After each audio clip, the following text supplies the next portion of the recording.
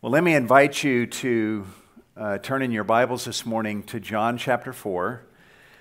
John chapter 4, we're doing a verse-by-verse study through the Gospel of John, and as we continue in our study of this book, we come this morning to John chapter 4, verse 27, and my goal this morning is to cover verses 27 through 34.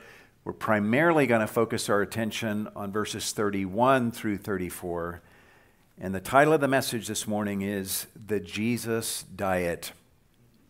The Jesus Diet. We live in a day when people are passionate about the food they eat. Amen. Even to the point of posting pictures of their food on social media. Such people who are really into their food are called foodies. And if you are a foodie, you're going to love this sermon because it's literally all about eating. Nowadays, there's also a lot of talk about different diets, and it's hard to actually keep up with them. There's the Atkins diet, the keto diet, the vegan diet, the South Beach diet, the paleo diet, the zone diet, the Dukan diet, and the 5-2 diet, and the list can actually go on. And what makes many of these diets attractive to people are the stories surrounding them, compelling stories. Someone tells a story about how their life and how their health was changed and helped by a particular diet, and people hear that and they want that same benefit for themselves. And if they themselves find the diet to be effective, then they can turn around and become passionate advocates for that diet that has helped them so much. And this is a wonderful thing, actually. And in our passage today, we're going to find Jesus doing exactly this. He talks about a particular food that he is eating, and he talks about his eating of this food in a way that's actually designed to influence us to join him in eating what it is that he is eating. By way of review, we've been seeing in chapter 4 how Jesus is in the region of Samaria, just outside the city of Sychar. In verse 4, we learned that Jesus was wearied from his journey, and he took his seat by a well to rest. And in verse 8, look at the text, we were told that Jesus' disciples had gone away into the city to buy what? To buy food. And it was while they were in town getting food that Jesus begins engaging with a Samaritan woman who had come to the well to get some water. And Jesus invites this woman ultimately to drink from the living water that he has to give. He tells her about her 5 husbands and how the man that she is living with now is not her husband. And as a result of his insightful, incisive words, she perceives that he is a prophet, and she tells him so. And it's not long before Jesus announces to her that he is, in fact, more than a prophet. He is the Messiah. Well, we've looked at all of that. In verse 27, the disciples return to Jesus with the food that they would have gotten from the city. Look at verse 27. At this point, his disciples came, and they were amazed that he had been speaking with a woman, yet no one said, "What do you seek?" or "Why do you speak with her?" As for what this woman does right at this moment, look at verses 28 and 29. So the woman left her water pot and went into the city and said to the men, "Come see a man who told me all the things that I have done. This is not the Christ, is it?" In verse 30, we learn how the people of the city responded. The text says they went out of the city and were coming to him. So there's a lot that's going on right now. We're going to look at some of these verses in greater detail in future weeks, but for our purposes this morning, I want us to pick up with what begins to happen in verse 31. In verse 31, the text says, "Meanwhile, the disciples were urging him, saying, 'Rabbi, eat.'" The tense of the verb urging indicates that they were persistently urging, which means that apparently Jesus was not giving in to their urging and taking some food, which would have surprised these disciples.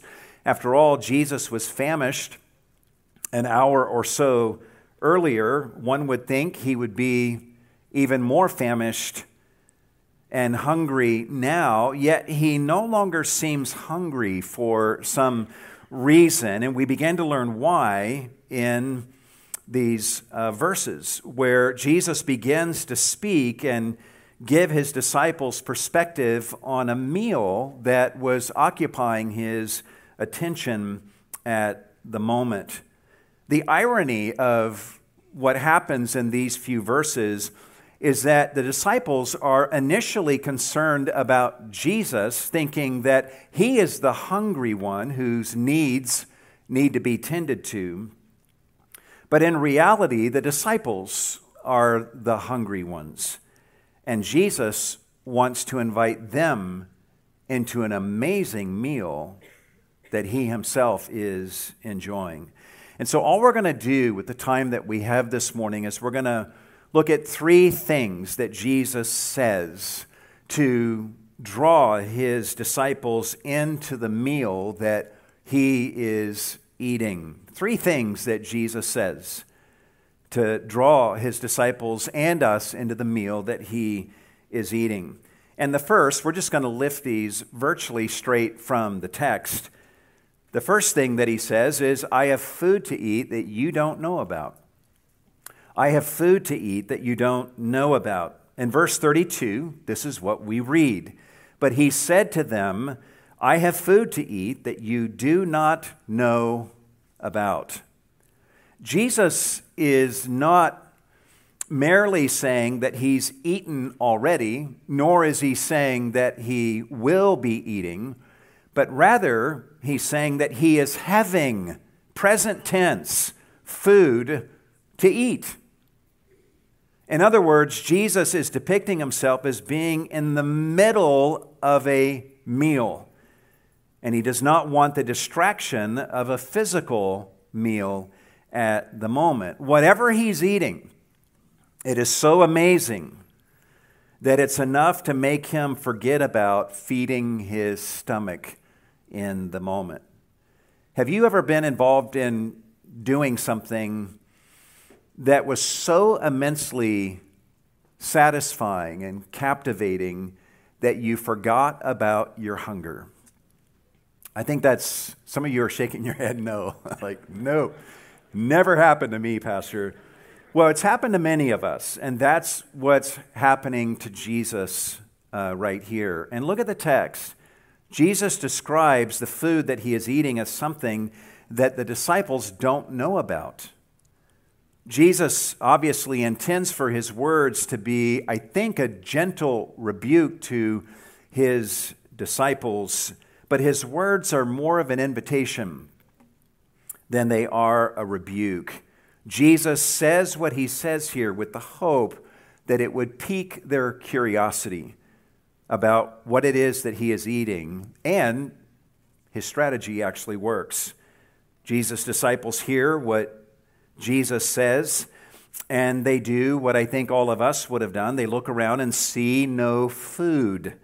And they're thinking that someone must have brought him some food to eat, and they can't imagine who did it, or what it was that was brought, or how they might have brought Jesus that food. So observe what happens in verse 33. So the disciples were saying to one another, "No one brought him anything to eat, did he?"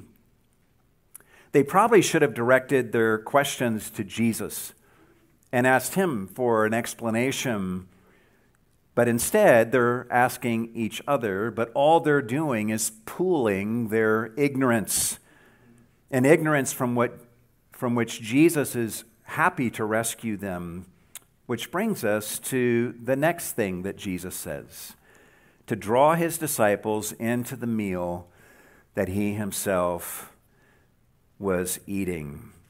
And here's the statement. There's a few blanks for you to fill in your notes. My food is to do the will of him who sent me.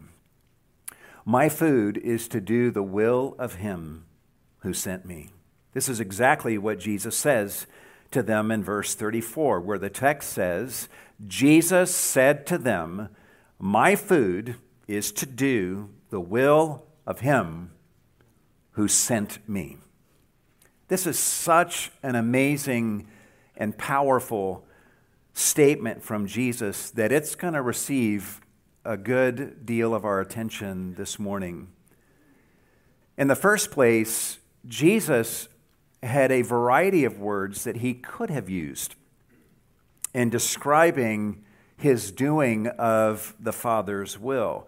He could have said, my mission is to do the will of him who sent me. Or he could have said, my duty is to do the will of him who sent me. Or he could have said, my burden is to do the will of him who sent me. He could have said to his disciples, don't you see I'm burdened and weighed down with doing my Father's will? He could have spoken that way, but he doesn't. Jesus doesn't use the word burden or duty or mission. Instead, he says, my food is to do the will of him who sent me. And that kind of language ought to make every one of us sit up and pay attention. Jesus actually viewed the doing of the will of his Father as food. In part, this language by Jesus reveals something about his attitude toward the Father who had sent him. Jesus loved the Father so much that he felt like it was eating a delicious meal to simply do the Father's will. We all know how true this is when we're doing something for someone that we love, and this is Jesus' experience here. Jesus lived his life in relationship, in loving relationship with his Father, and he viewed doing his Father's will as the equivalent of partaking of a satisfying meal. Jesus' language here also reveals, I think, his passion for doing the Father's will. And even we talk this way sometimes, do we not? If we say that someone eats, drinks, and sleeps something, we are saying that they are obsessed with some task as if it's what they live for and what makes them feel most alive. And that idea is clearly here. Jesus doesn't just do the will of his Father. He's obsessed with the will of his Father. He devours it. He consumes it. He eats it up. He has it for breakfast, lunch, and dinner. It's what he lived for. It's what made him feel so alive when he did the Father's will. To say that something is food that you eat also indicates that you're personally finding enjoyment in that thing. And even in our culture today, people will speak this way. When my wife, for example, sees an adorable little baby that some of you bring to church, she'll sometimes say to me, that baby is so cute, I just want to eat him up. And I've heard others of you women speak this way also about talking about how you want to eat other people's children, especially the pudgy ones for some reason. And I used to find this kind of language unsettling, but I think I'm understanding it better now as a grandfather. But I've actually seen women grab an arm or a leg of a baby and literally make Cookie Monster sounds as they pretend to gobble that appendage up. And this is actually really a thing. You can go on the internet. There's articles written about this phenomenon, and I know because I've researched it. But what I've learned is that women who talk this way and do this kind of thing are actually paying a profound compliment to the baby. They're saying that this baby is a feast of delight. And eating just somehow seems like the appropriate way to express how much they want to enjoy the child. And this is exactly the way that Jesus feels about the Father's will. Jesus so delights in his Father's will that he wants to gobble it up. My food is to do the will of him who sent me, Jesus says in this text. And this should be so instructive for all of us of any age. For many of us, our food is to do our own will, not the will of God. We think that if we can just do whatever we want to do, then we would be happy and satisfied. We'll do what other people want us to do, but it's kind of begrudgingly. Maybe God wants me to do this, I'll do it. But our real food is to do our own will. Some of you young people cannot wait to get out from underneath your parents' authority so that you can get out into the world and do whatever you please, as if doing your own will is what's going to make you finally happy. You don't talk this way, but your mantra is, my food is to do my will. And if that is the way you think, you really ought to talk to some of the adults around here, especially and including perhaps your own parents, who once thought exactly the same way that you think now. And they got out into the world, and they did exactly what they wanted, and they brought hurt to themselves and to others. This room this morning is full of people who came to discover how dangerous their own will can be and how much harm they can do to themselves and others by doing their own will. And they eventually realized that and came running to the cross to find forgiveness for their sins and deliverance from the tyranny of their selfish desires. And they will tell you that they're learning, even still, that happiness does not come from fulfilling their own selfish desires. It literally comes from being delivered from one's selfish desires and being captured by and caught up in the will of God, which is a far more grandiose and wholesome thing than our puny, selfish will could ever be. We live in a society today that celebrates personal autonomy and tells you that you will only find happiness by looking within and choosing to be whatever your desires tell you to be, whatever you want to be, and whatever you want to do. Just do that. And they tell you it is only then that you will be living in true authenticity and find happiness for yourself. But think about how Jesus lived. Jesus was the Son of God, the second member of the triune Godhead, yet he lived his life in relationship with the Father, and he always did his Father's will, and he viewed the doing of his Father's will as his food that he ate. And amazingly, Jesus was the happiest and most authentic person who ever lived. Go figure. And he left such a mark on history that we still date our calendars by him. You live your life feasting on the will of God, and you will discover the fullest and most expansive version of yourself. Take your cue from Jesus in a passage like this. If you live your life making it your food to do the Father's will, you will find life at its fullest. You will impact others for their eternal good, and you will discover a richer and a fuller version of yourself than you ever thought possible.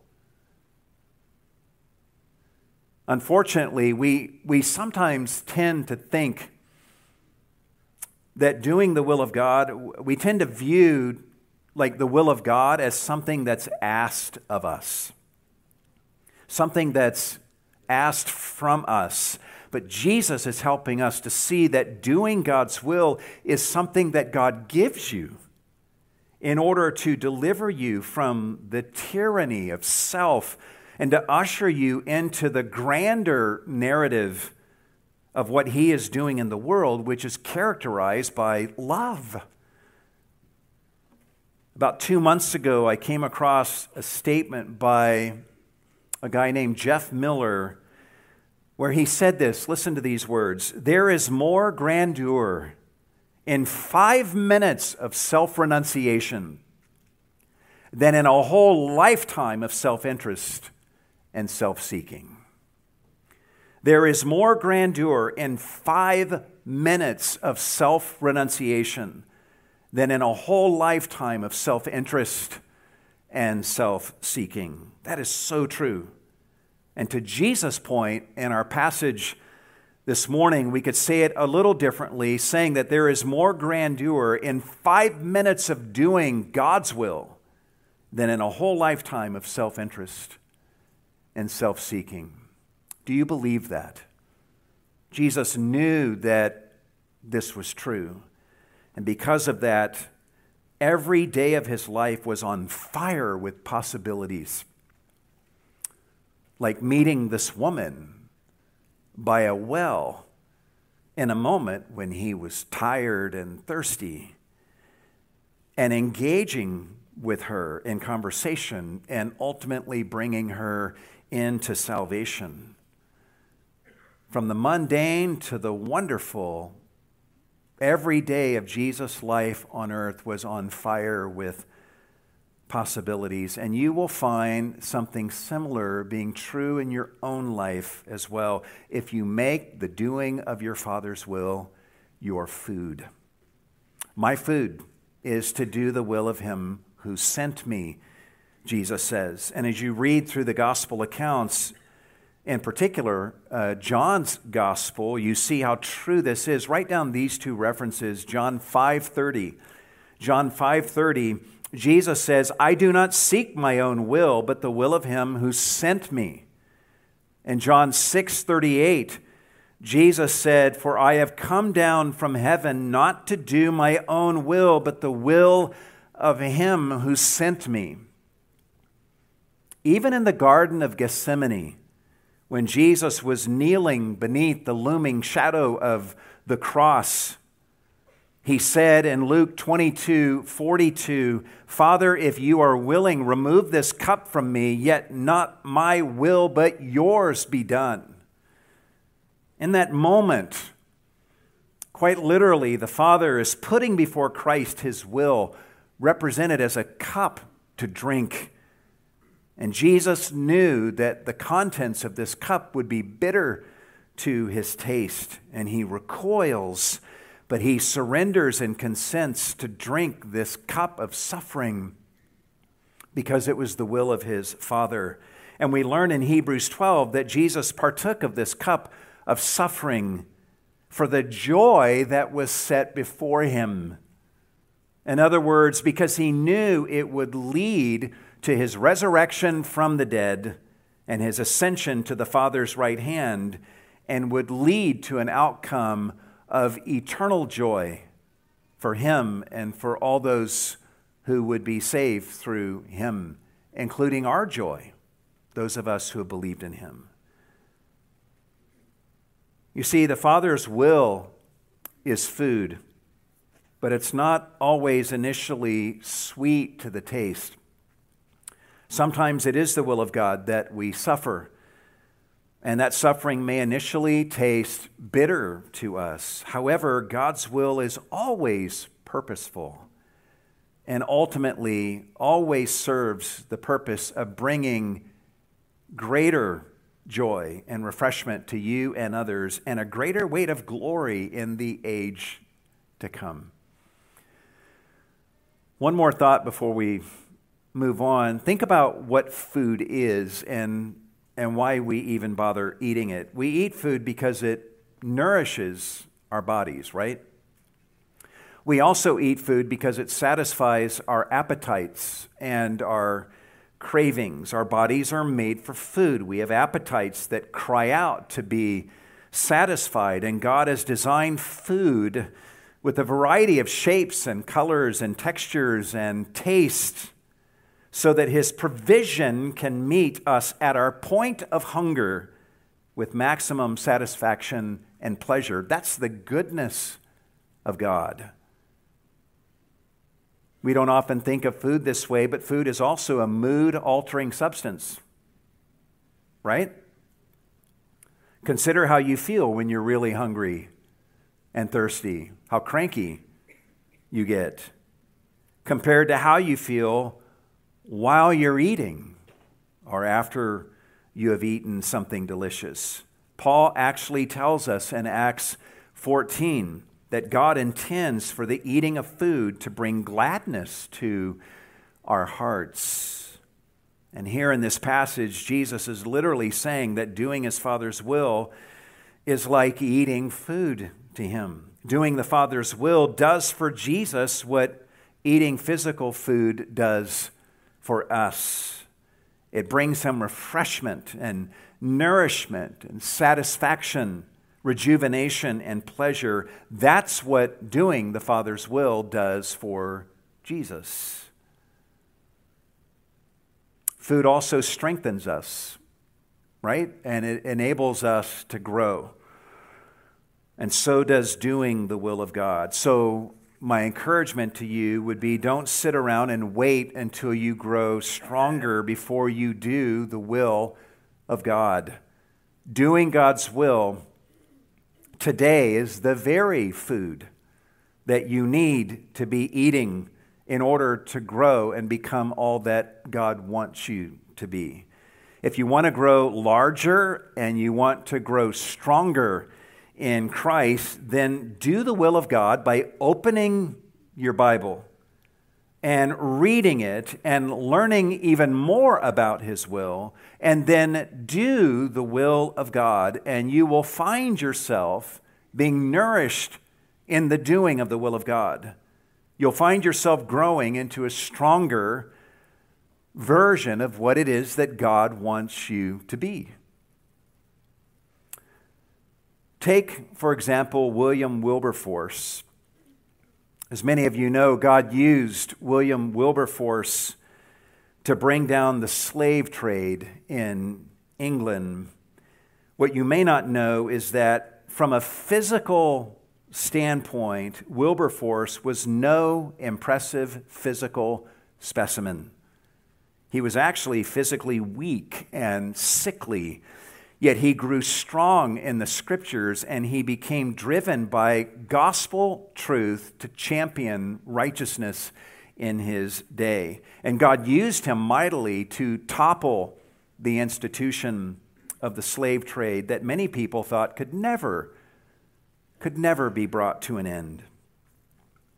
But listen to what the commentator William Barclay says about Wilberforce as he describes the growth of this man who did the will of God in his day. He says, and I quote, "All his life, Wilberforce was a little insignificant, ailing creature.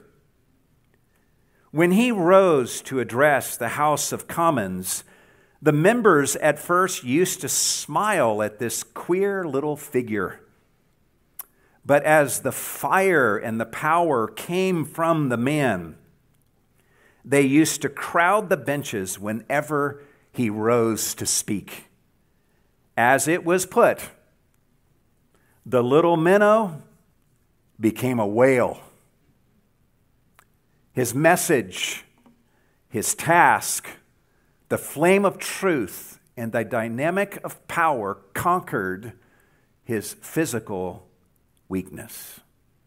Unquote. I love those words, and so should you. You tired of being a minnow? You want to become a whale? Do the will of God that is set before you. Eat, drink, and sleep the will of the Father as Jesus did. Be done with lesser things and let the will of God be your feast. And you will find that it will nourish you and strengthen your soul just as food does your body. My food is to do the will of him who sent me, Jesus says, but this is not all. There's yet a third thing he says to draw his disciples into the meal that he himself was eating. Let's say it this way: my food is to accomplish his work. My food is to accomplish his work. In other words, my food is to accomplish the Father's work that he gave me to do. Look again at what Jesus says in verse 34. Jesus said to them, my food is to do the will of him who sent me and to accomplish his work.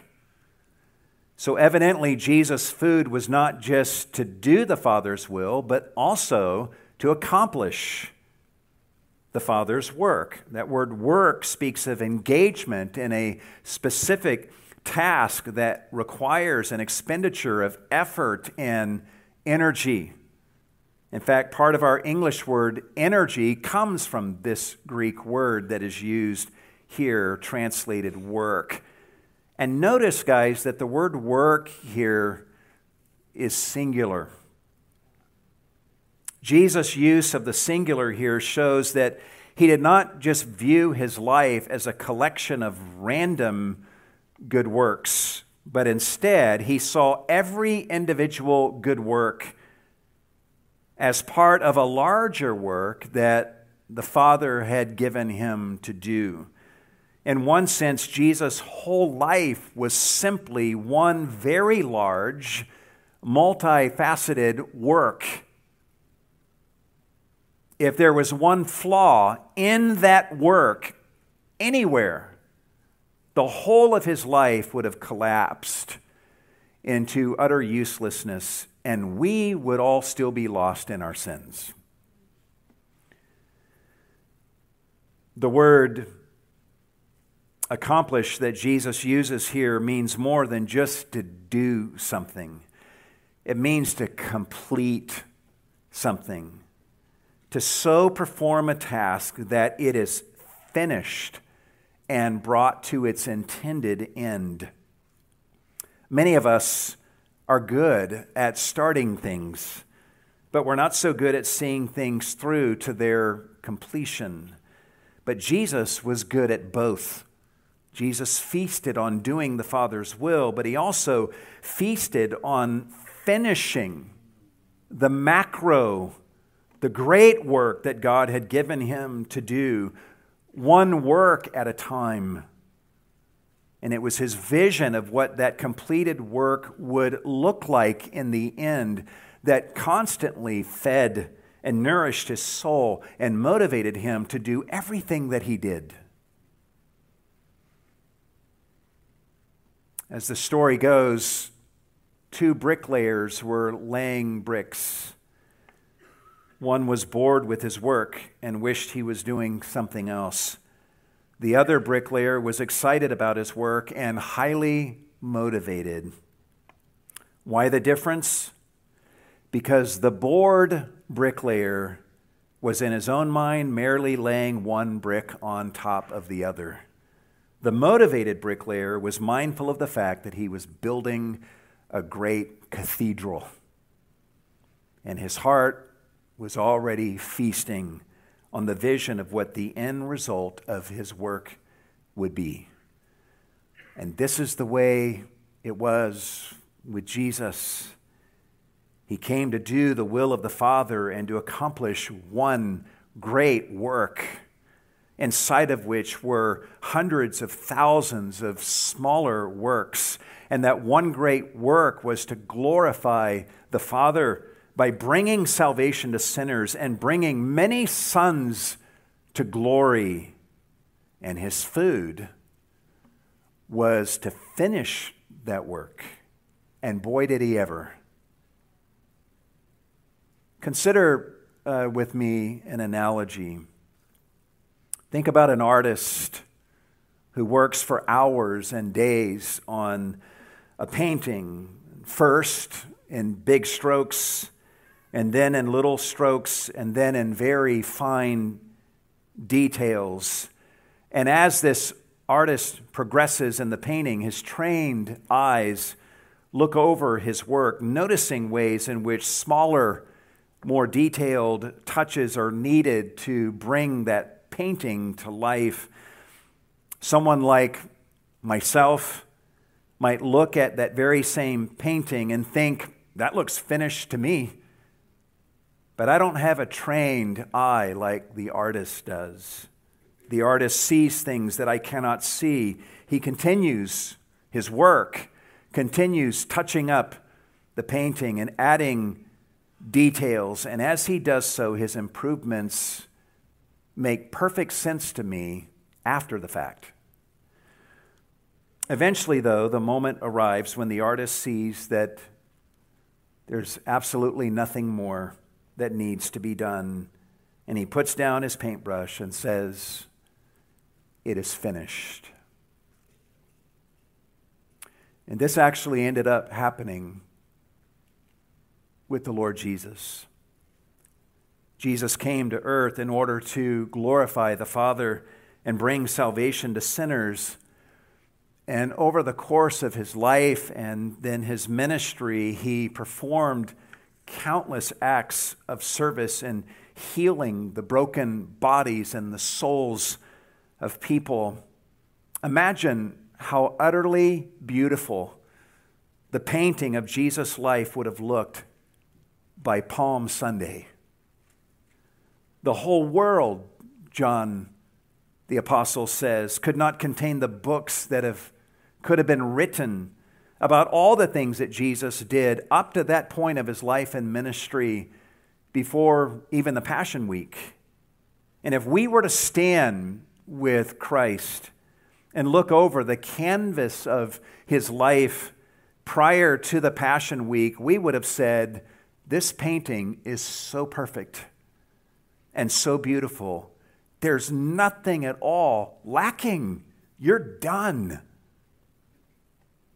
But we would notice that the paintbrush is still in his hand, meaning that evidently he isn't finished. To our surprise, Jesus would look at the unparalleled artistry of his life and say, this painting is lacking something. It needs one thing more. And then he lets himself get arrested and falsely accused and scourged, and then allows himself to be nailed to a cross, to suffer and to die for our sins. And it's not until Jesus is on the cross and about to breathe his last that John chapter 19, verse 30 tells us that Jesus said, "It is finished." And the Greek word that Jesus uses there is the same root word translated accomplished here in John 4:34. After Jesus utters these words in John 19:30, "It is finished," the text says, "and he bowed his head and gave up his spirit." His work was finished. Jesus' language at the cross teaches us that his dying on the cross was the last stroke of the brush on the artistry of his life. Only then was the painting done. And so keep that in your mind and then backtrack 2 or 3 years before that moment on the cross, Jesus sits at a well outside the city of Sychar. He's just revealed himself to a Samaritan woman, and she's now realizing that he's the Messiah, and she's taken off to go tell everyone else in the city and to spread the word about Jesus. And soon many others from the city will be coming out to see Jesus. The disciples arrive with the food that they had bought, and they're trying to get Jesus to eat it. And Jesus responds to them by saying, I have food to eat that you don't know about. My food is to do the will of him who sent me and to accomplish, to finish his work. Jesus knew that the Samaritan people coming out to him would be believing. Many of them would be believing in him shortly.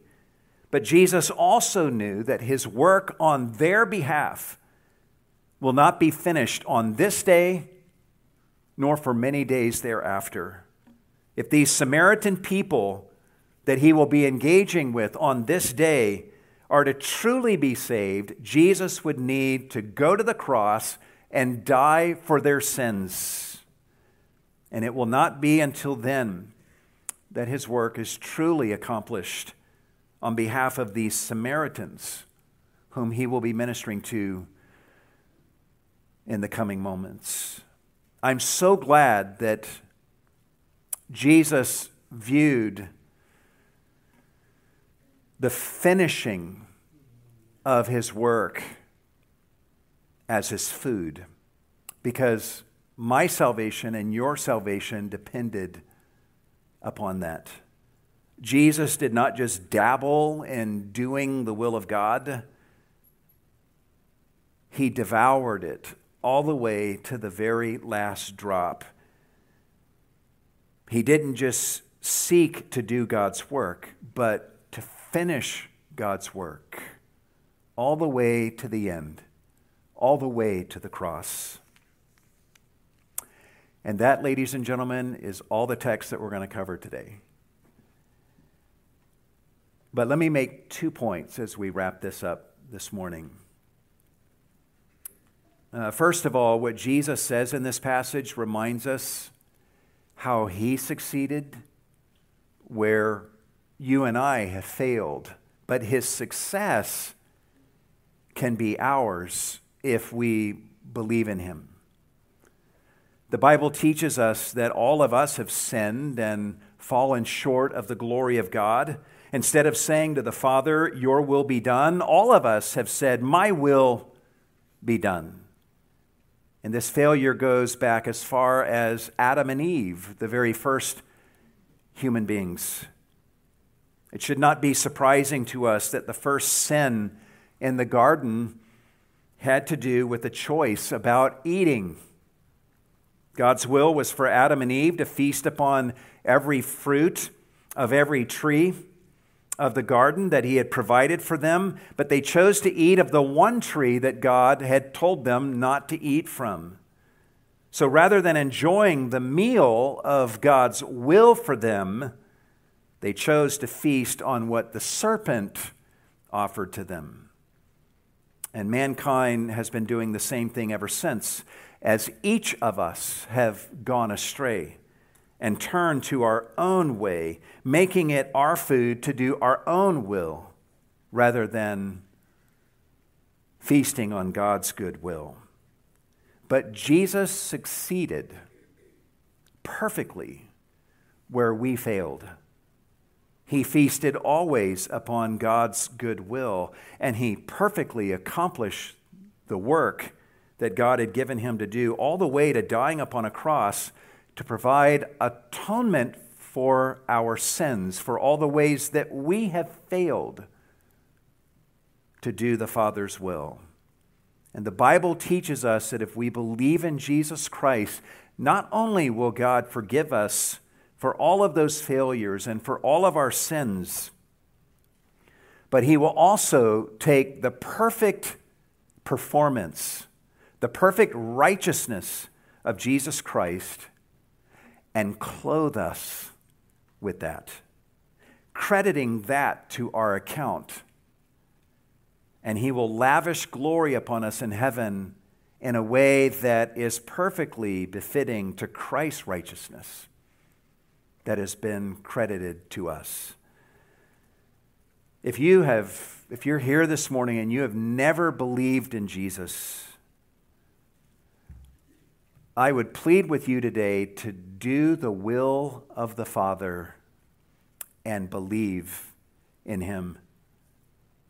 Repent of your sins and call upon the name of Jesus. And God will be delighted to respond by forgiving you of your whole lifetime of sins. And he will take the robes of Christ's perfect righteousness and he will clothe you in that righteousness. And he will lavish his glory upon you forever if you will but humble yourself and come to Jesus and believe in him as your Lord and Savior. Another takeaway from our passage this morning is that all of us should feel strongly tempted, if we can use that word, by the language that Jesus uses here. We should feel the invitation of Jesus' words as he invites us into the meal that he is enjoying. He doesn't want to enjoy this meal alone. He's inviting us to join him in a lifestyle of feasting upon doing the delicious will of God, into a lifestyle of accomplishing the work that God has given us to do, which we're going to see next week involves being engaged in reaping the harvest of those whom God has prepared for salvation around us. In other words, here in John 4, the will of God for Jesus was people. It had to do with people, engaging people in conversation about their souls and getting people to think about the appetite of their soul and to think about their sin and to think about him as the Messiah that they so needed. That was the will of the Father who sent Jesus into the world, and it's the will of the Father who sends us to do the same thing. Only as we do the work he sent us to do, we get to draw people's attention not to our own performance or to our own finished work, but we get to point them to the finished work of Christ on the cross and tell them how that they can join us in experiencing the blessings of salvation through him. As parents, we get to do this with our children before they are saved and after they are saved, pointing them ever to Christ and engaging with them on a heart level. As spouses, we get to engage with our spouses and evangelize our spouses by ever pointing them to Christ, continuing to evangelize them even after they're saved. And we get to do this with one another and with our neighbors and coworkers and family members, pointing ever to Jesus and seeking to embody the goodness of Christ in our own heart and in our own lives, seeking to mirror Christ to others and being the hands and the feet and the heart of Christ to them. We get to do the will of God and point people to Christ and to his finished work on the cross. And we get to have our doing of that being the food that nourishes our souls and brings gladness to our own hearts. I dare you to think this way this week. Read your Bible. When you get up tomorrow morning, read your Bible. That's the will of God for you, to open up his revelation and read it and consume it and feast upon it. And then as you're doing that, look at whatever it is that he reveals to you is his will for how you are to live. View that as his will and view your doing of his will as your food that you are eating. And don't just do his will, devour it as food.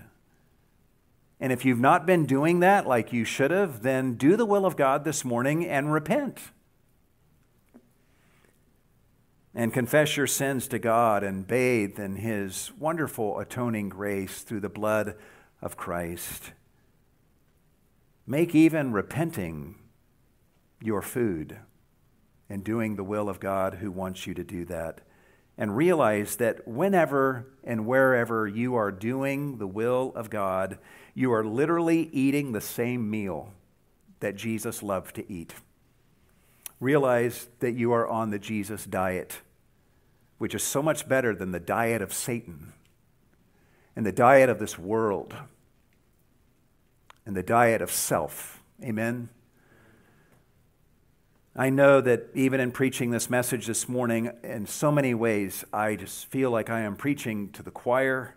I'm so thankful that here at Cornerstone, we have elders and deacons and deaconesses, and so many of you in this church body who live the very thing that I'm preaching on this morning, which is why I feel so blessed to be a part of this church body. And thank you. Give praise to God for all the ways that you feast upon doing the good will of God in service to others.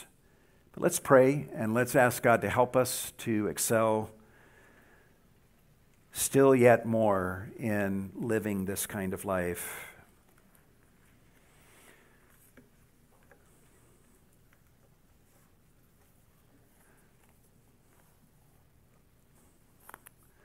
Lord God, we, even in being here this morning, this is your will for us, and this is a veritable feast.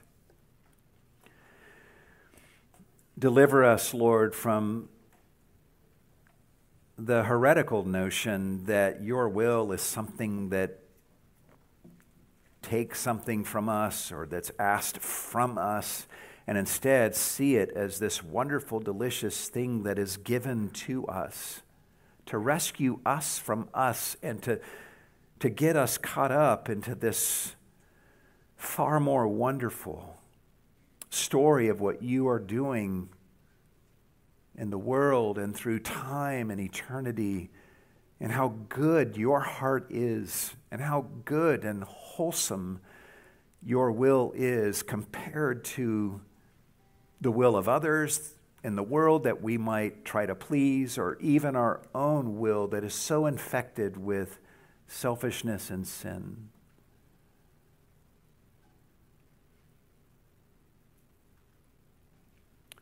Just open our eyes, Lord, and help us to see what Jesus sees, and that we might feast as he feasted, and become thereby all that you want us to be, and be used by you as you desire to use us. Do that in each of our lives, Lord. There's so much power in this room. If each of us go forth, and by your grace, we resolve to make the doing of your good will our food. Please help us, Lord. We ask all of these things in the name of Jesus. And all God's people said,